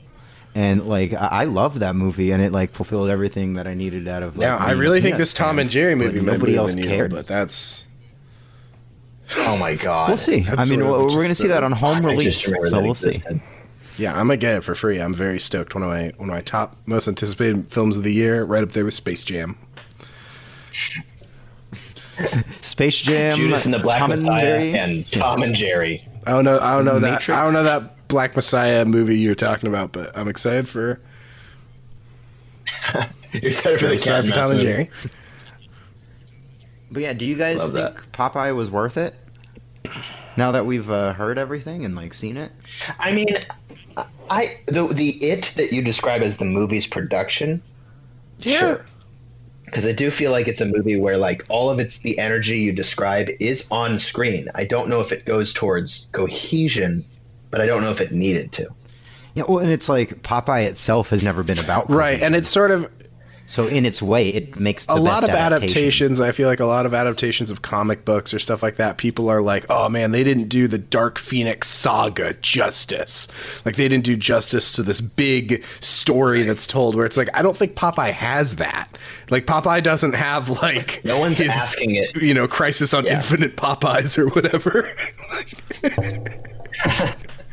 It by definition is like, you know, a comic strip or like it's like adapting the Lockhorns. It's meant to be like a disposable story, right? It's like it needs to work on a sort of like nihilism of like. Well, and it's none of this. Remember matters, the Marmaduke movie? He doesn't learn anything. Oh, there was a Marmaduke. Wasn't it like a romantic comedy based around Marmaduke? That movie has to have an insane story. Where they crash. That movie has to be.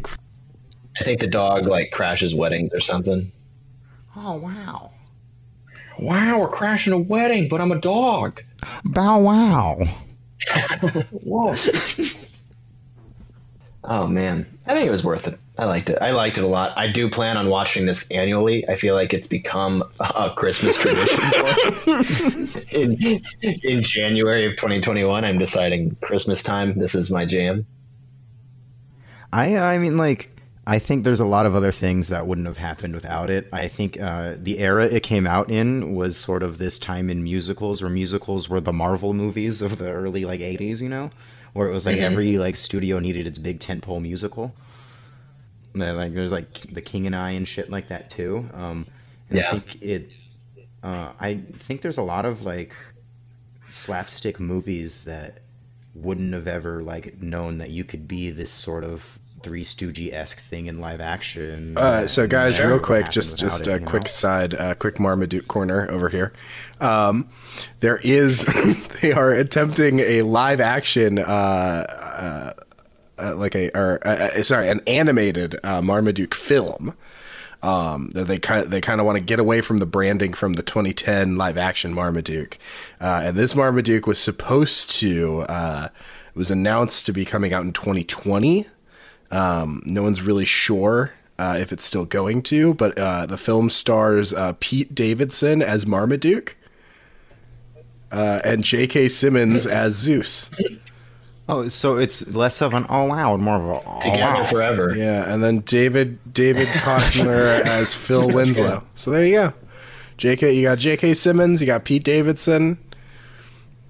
That's your Marmaduke update. So, do you guys know about the the J. Jonah Jameson of the past and future? When I was when I first learned how to internet and like look up like movie rumors and stuff, there was always the Hong Kong Phooey movie with Eddie Murphy as Hong Kong Phooey, and there is test footage of him being a karate dog in a robe. That kind of rips. Well, and that's about as far as we're gonna go with that. Like, we're not gonna get more than that's. Hong Kong Phooey is meant to have test footage exist. So I'm still holding out for that Top Cat movie. But it's always someone who would never. It's always someone who you're like they would never. It's always like, yeah, it's Top Cat, and he's gonna be Brad Pitt. Like, I just don't. Why can't it ever be a rumor with like a reasonable get? Like, I know.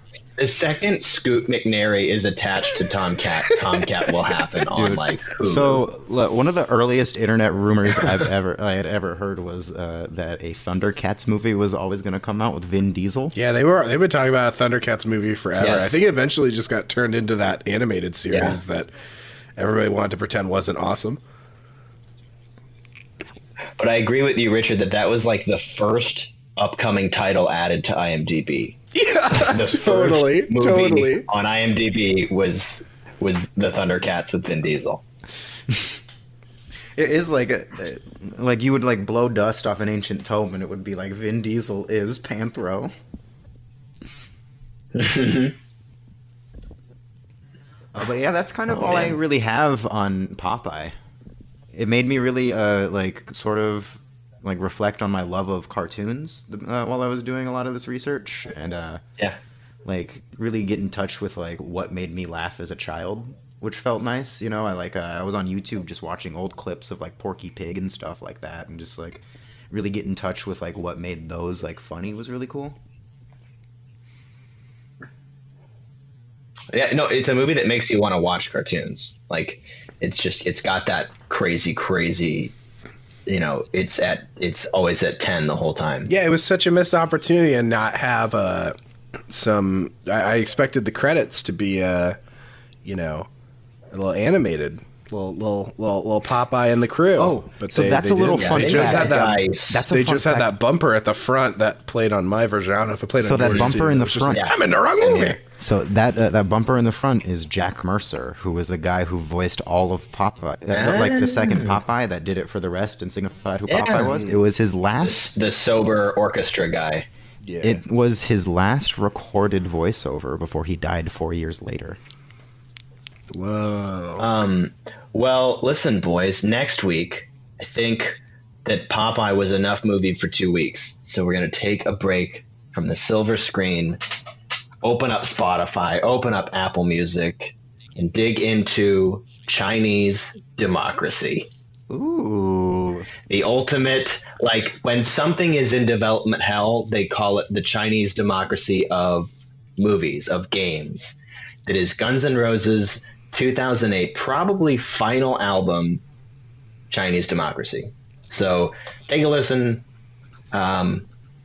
If you can. I think it'll be shorter than a movie, but it'll be a little harder to watch than anything else we've ever covered. So yeah, Guns N' Roses, Chinese Democracy next week. Can't wait. Bye, demons. Bye. Oh, hey, wait, yeah, Kyle. I think I stuff. had to ask you a question about something. We have new music. I'm sure everyone's already heard it, but this is the first week with our new music. We have been lucky to have Van Foley's song from his album "Got the Whole Room Looking at Me" EP, which you can find anywhere on music, anywhere where you can find music. But we have a song that says our names, says the name of the show, says a little catchphrase from episodes that no one's listened to because it would ruin your ears. They worked out great. And it's a lot of fun. So tell us about that. Tell us who threw that out for us. Yeah, that was a good fellow that I reached out to named Tizzy Mav. Tizzy Mav absolutely crushed it. My boy. Hit him up on all forms of social if you need a little theme song. If you liked our little theme song, He seems like a sweet young man. He's a very sweet young man. But he's young, so get any ideas. Unless that idea is to show him He's a sweet young man. Sweet young man. Just go to his page, comment "sweet young man." Yeah. We know the Swede's sweet gonna young do man a it. We know call. our guy's a Swede young man. Later, demons. Sweet young man. Fuck you.